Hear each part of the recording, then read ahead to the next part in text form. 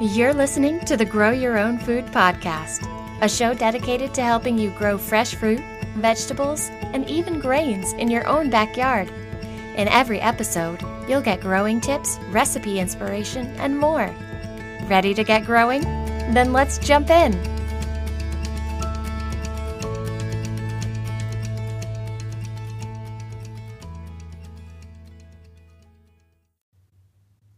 Hey friends, welcome to episode 100, woohoo, of the Grow Your Own Food podcast.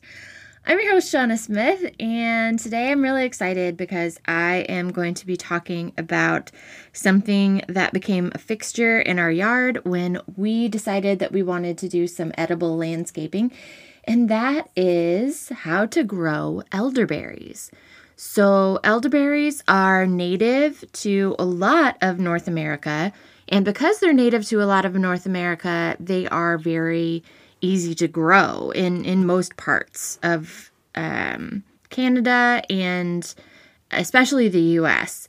There are a few places where they don't grow as readily, and we'll go over that, but they are just incredible plants with incredible fragrant flowers.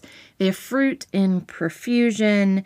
They make excellent sort of screens in the yard in terms of like wanting to create like a privacy wall of greens, which is kind of what we're using it for. They're incredibly useful, and they're really, really great because they are native plants. They're really great for pollinators of all different sorts. There are a few things that it's good to know about them, though, like how they grow, pests and diseases, and even a little bit about toxicity. So we're going to be talking about all of that and more in today's 100th episode.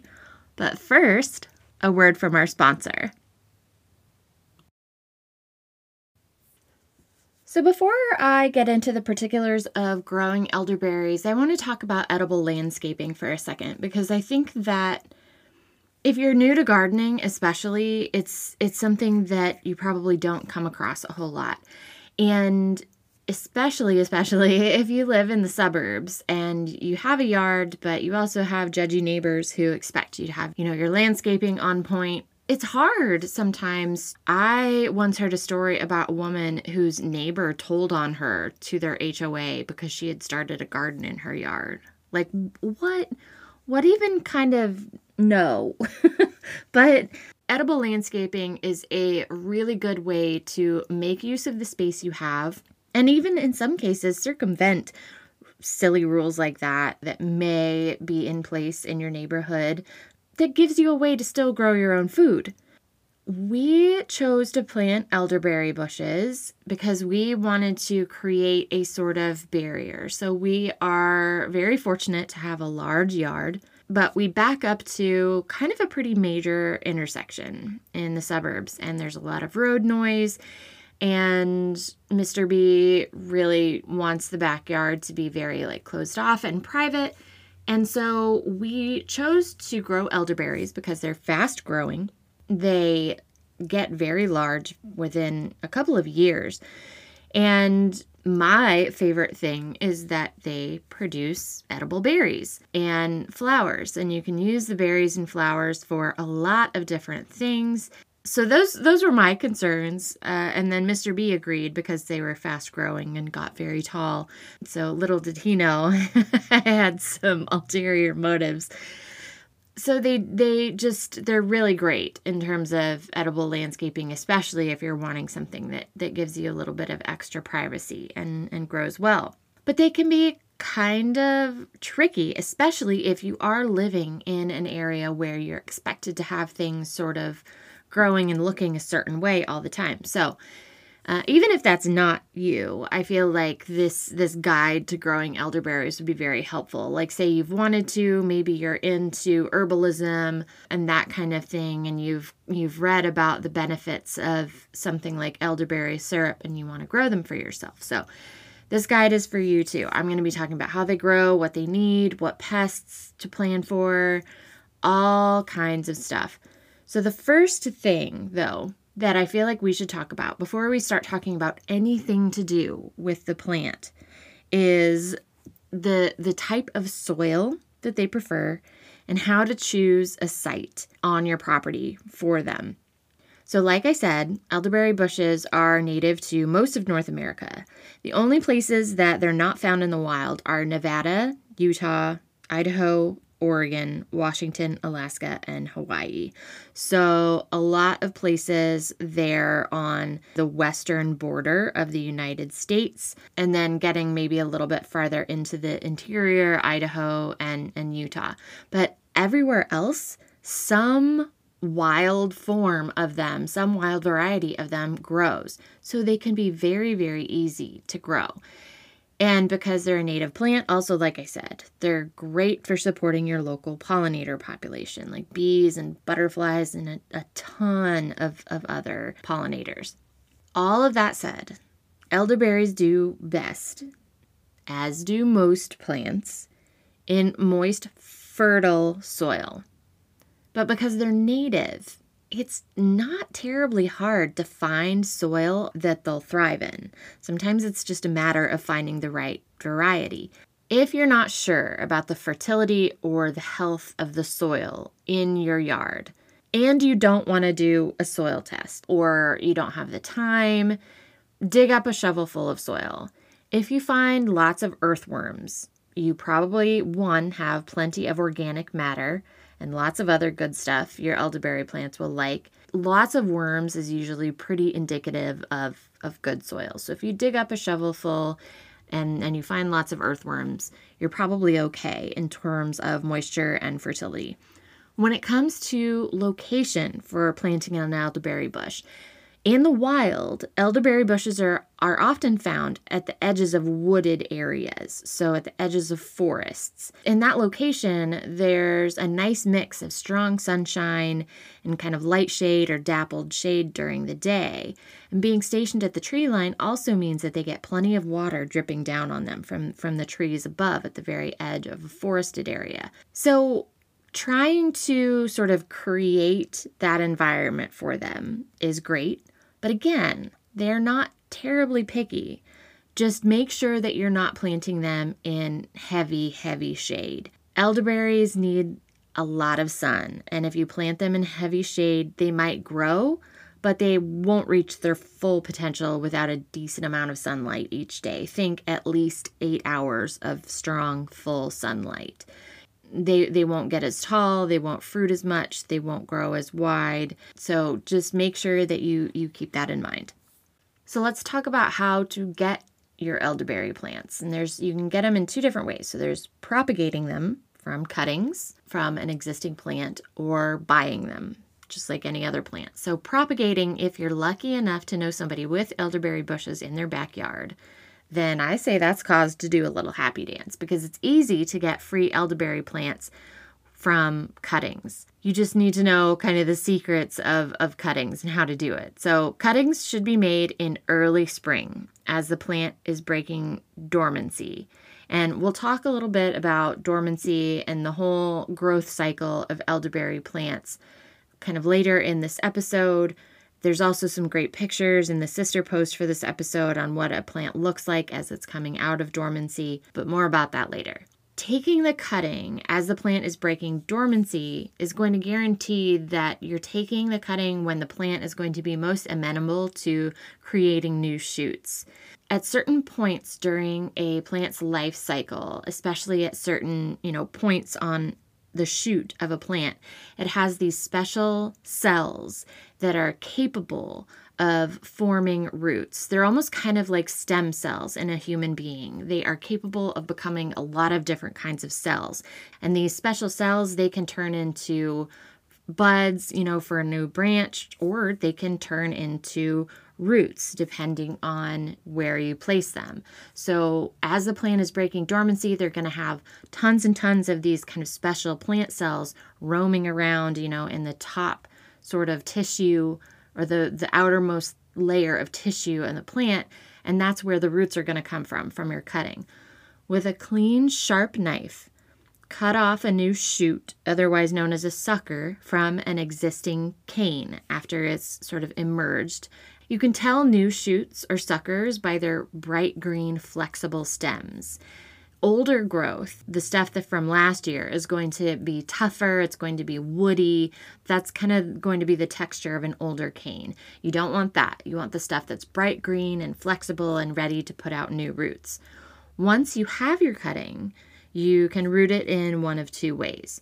So you can root it in water by placing the cutting in water about halfway up the stem, or, depending on how long the stem is, at least an inch or two, and then place it in a warm, sunny spot for 6 to 8 weeks. By week 8, it should have some roots, but make sure that they're nice and sturdy before you go planting the cutting, because roots grown out in water tend to be a lot more delicate than roots grown in soil. So that's kind of a lot like growing seedlings from seed, and they're not exposed to the elements, and so they can be very floppy and weak. They haven't built up the strength that they need to be outside. The same is true of roots. If roots come out in water, they don't meet any resistance. They're not getting a full spectrum of nutrients that they need right away. They'll be sort of brittle and delicate, and you'll just need to be very, very careful with them and let them sort of fatten up a little bit before you try and transplant your cutting. The next way that you can root your cutting is in soil. So take your cutting, and then in a pot, mix some peat moss and some sand together. So sand is going to help make sure that the water drains, but peat moss is going to kind of hold on to the water. So you'll have this really nice mixture of damp, but not soggy growing medium. And then put the stem of the cutting in the soil mixture that you've made and kind of firm it around the stem so that the soil is making good contact with the stem and kind of triggering it and letting it know that, like, hey, it's okay to put out roots here. Because you're not growing it in water, it's going to be a drier environment. So you're going to want to put a plastic baggie over the pot or some plastic cling wrap, what have you, and place a rubber band around the bottom of the pot to kind of secure it. If you need to, you can use like a little dowel rod or just something like that to kind of tent up the plastic so that it's not sort of like bending down the cutting, depending on how tall it is, that you put in the soil. Cut a small hole, and when I say small, I mean small, like less than the size of a dime, in the top of the plastic for air. This is going to create like a greenhouse effect, and it's going to help encourage rooting.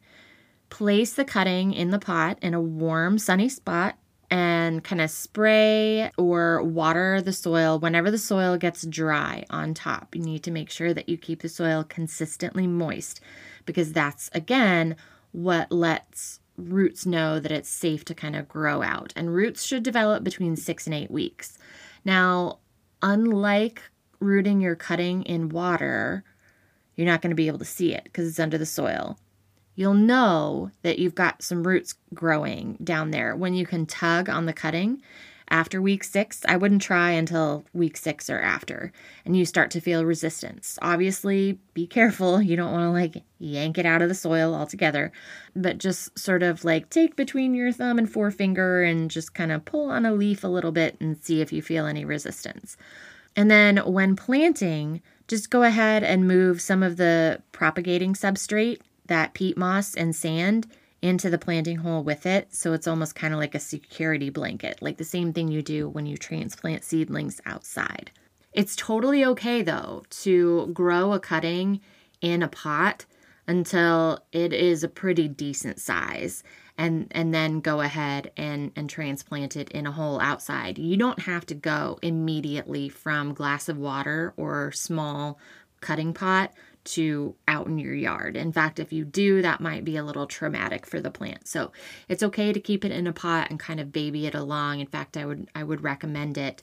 And you know what? Shrubs like this, so elderberry bushes, blueberry bushes, that kind of thing, they are able to stay in a pot much longer than, like, say, a vegetable plant or something like that that's going to outgrow the pot in no time, because they're not annual. they aren't programmed to live fast and die hard in 1 year.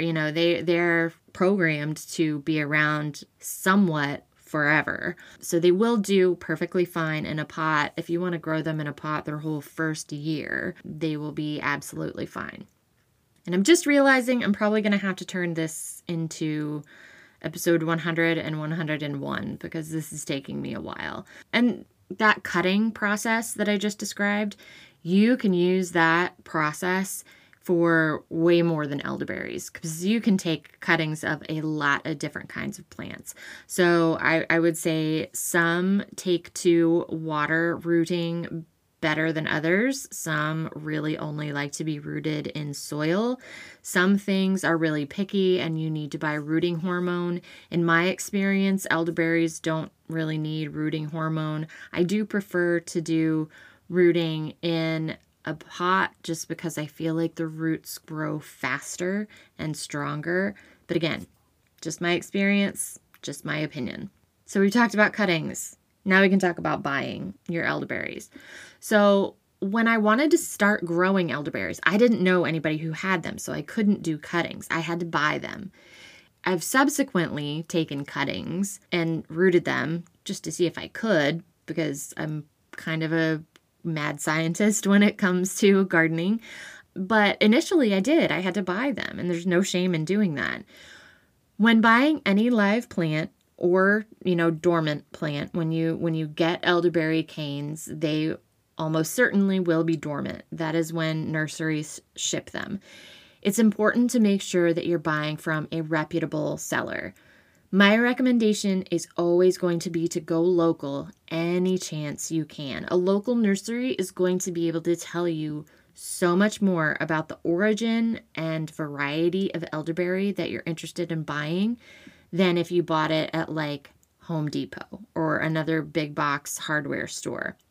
But if you can't find elderberry plants locally, because I couldn't, another good option is a fruit tree and shrub seller who's been around a while. So for me, in the US, I purchased all my elderberry plants from Stark Brothers Nursery.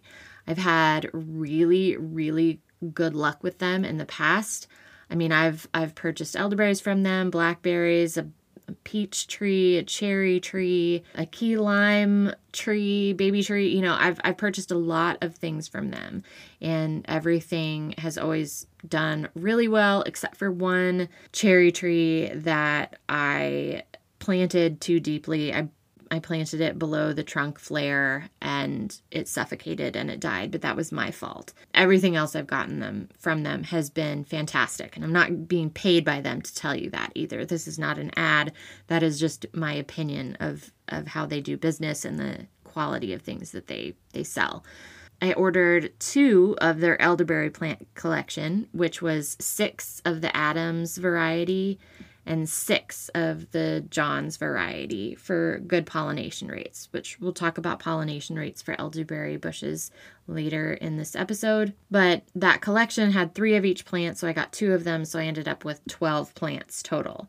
And I know that sounds like a lot, because it is. But like I said, we wanted to make like a whole wall of elderberry shrubs, and you'll be able to see from the picture in the sister post that it is like a really big space that we wanted to do this with. When you get new plants from the nursery, like I said, they're going to be dormant and they will look like bare sticks when you unbox them, like sticks with some roots on them. Do not panic. That's how they're supposed to be. A plant is going to have a much easier time adjusting to being transplanted, especially a small tree or a shrub, if it is dormant when you plant it, if it's not trying to support leaves that are actively photosynthesizing. So it's a good thing for these plants to be dormant when they come to you. They are alive. You just need to get them in the ground as soon as possible. And honestly, they will spring to life in the matter of sometimes a week. You'll start to see leaves start to come out. You'll start to see the plant starting to break dormancy. May not be from the existing cane. It may be from the rootstock. So some plants, especially elderberries, we had this happen with a couple of our plants. The canes themselves Whether it was like an old cane or the cane had kind of like died in transit or something like that, it didn't come to life. What did come to life was that root mass, and it sent up a new shoot, a new cane from that root mass. And either way it happens does not matter. Plant is still alive. Of those 12 plants that we ordered, every single one of them came out of dormancy. Some were a little slower than others. Some didn't come out of dormancy on the cane. They shot up a new cane, but they all survived and they're all thriving. And some of them are honestly approaching 8 feet tall now. So that leads me to the next section, which I think is all we're going to get through for today. Yeah, that's all we're going to get through today is how elderberries grow. So spread and self-propagation is something that elderberries are very good at. And if you've ever grown raspberries, you're going to be very familiar and very comfortable with elderberry plants because raspberries grow in much the same way. Elderberry plants just get much, much, much taller. So elderberry plants, bushes, shrubs, whatever you want to call them, they can get big, like 6 to 8 feet tall and 6 to 8 feet wide. That is huge, my friends. Like I said, we were wanting it for like a privacy green wall, so it works for that at 8 feet tall, trust me. But make sure you take that into account when you're figuring out how many plants to buy or how many plants to propagate from cuttings. You can always, always, always trim them back, trim them down. That's always an option if needed. But it's a good idea to give them plenty of space when planting. Another factor to take into consideration is the tendency for elderberries to self-propagate. And I have a picture of what I mean by this in the sister post, but elderberries spread via rhizomes underground. A lot like I said, raspberries, or if you're familiar with forsythia bushes, those bushes that put out the super bright yellow flowers really, really early in spring. You see them a lot around Easter time. It's very similar to that. This year, we had one pop up a good 3 feet out away from the root mass of the mother plant. So elderberries, new canes have a tendency to mostly shoot up from the main root mass, the original root mass. But yeah, every once in a while, you'll just get a runaway rhizome that travels underneath the ground. You can't see it.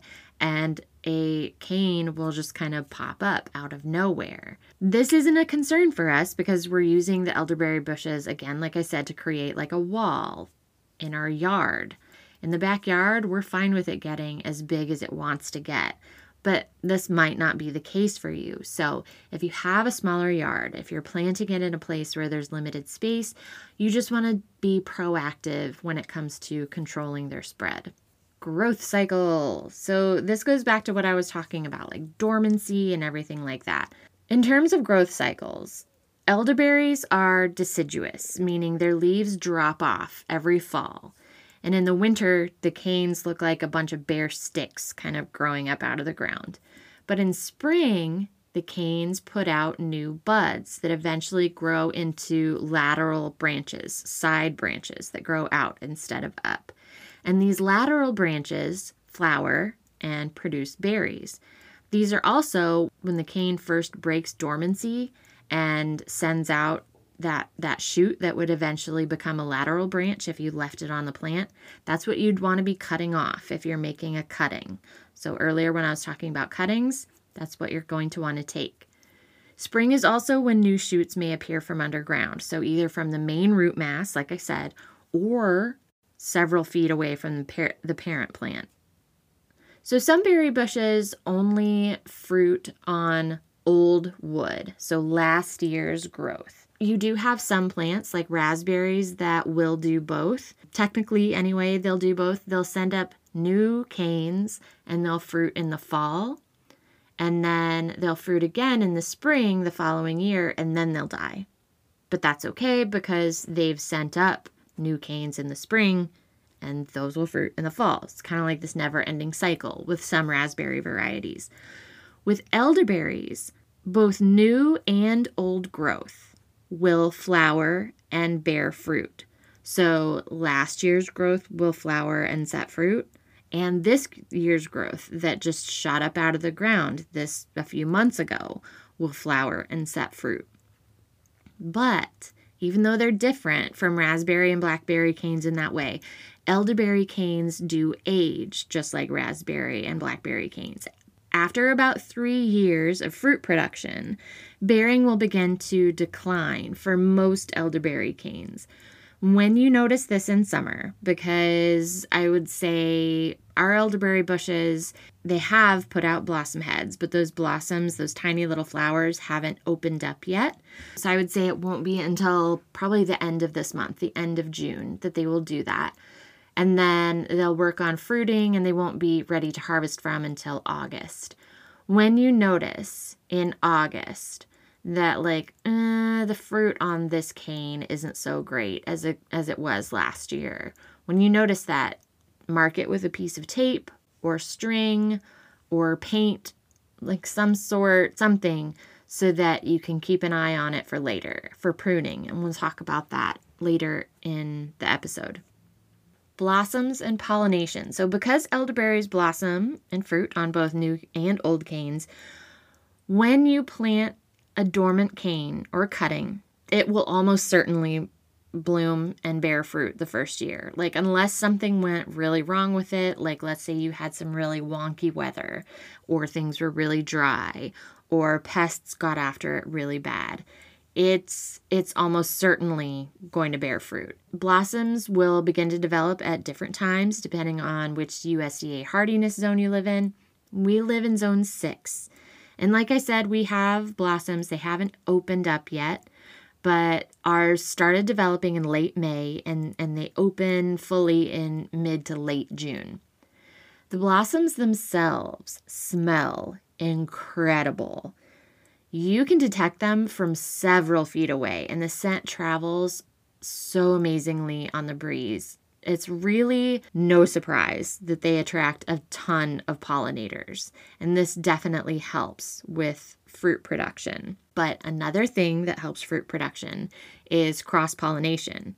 So pretty much all berry bushes, and this goes back to why I said we got 2 different varieties.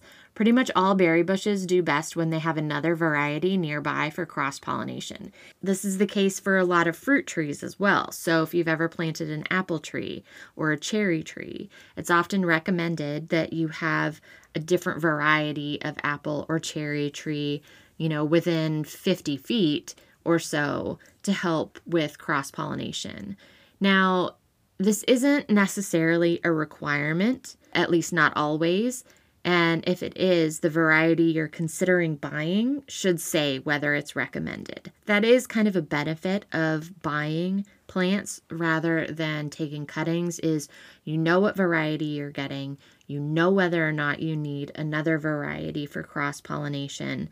But you know what? Even if you're not sure, it doesn't hurt to have another variety, and it is a great way to increase yield. As part of the reason why I love the elderberry plant collection from Stark Brothers so much, like I mentioned, it just automatically provides you with those 2 different varieties. Fruiting. Again, timing of fruit set will depend on where you live. But here in Zone 6, we see fruit beginning to set in July. The berries come in green, and they look like little peas. They do take a while to ripen. Like I said earlier, our berries aren't ready to harvest until sometime in August, which is much later than you usually see berries being ready to harvest. The green berries will slowly start to darken to a deep, deep purple that's almost black.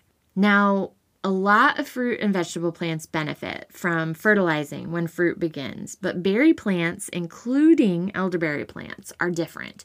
If you fertilize right before or during fruiting in a berry plant, it can affect the berry flavor in a bad way. It's almost like bland, if that makes sense. So avoid fertilizing during fruiting for berry plants. If you do want to fertilize, you totally can. Just make sure to do it when the plant is breaking dormancy instead of in the middle of fruiting. When it comes to harvesting elderberries, Color alone shouldn't be used to determine ripeness. You need to use your sense of touch too. So here's what I do. I hold a bowl underneath the berry cluster, and I know this is going to sound totally weird, but I tickle the berry cluster with my fingertips, and if the berries come off really easily, then they're ready to harvest. If they're hanging on pretty firmly still, don't bother tugging on them. They need another few days. And not all berries in a cluster will ripen at the same rate. So I actually don't go out, or at least I haven't yet. I might once my elderberry bushes start to get insanely big and I just can't do this clump by clump. But right now, I don't cut off the entire cluster of berries just because they don't ripen at the same rate. If you do want to cut off the entire clump of berries and harvest them inside, make sure you use a clean pair of gardening shears to cut the cluster from the plant, and then just kind of allow it to drop into your basket or a large bowl, and then have a seat and work on removing the berries from the stems, because there are going to be a lot of berries. Pro tip though, I recommend wearing dark colored clothing when harvesting or cooking with elderberries because they do stain. So kind of just like strawberries or raspberries, blueberries, any berry, honestly. But elderberries seem to be like worse somehow. Like they're just darker, and so they stain much more readily. Similarly, you may wish to wear a pair of rubber gloves to avoid staining your fingertips purple during the harvesting process, or depending on what you're doing with them during the cooking process. Finally, and this will be the last thing that we talk about in today's episode, is going to be pruning elderberry bushes, because holy cow, this episode has gotten long.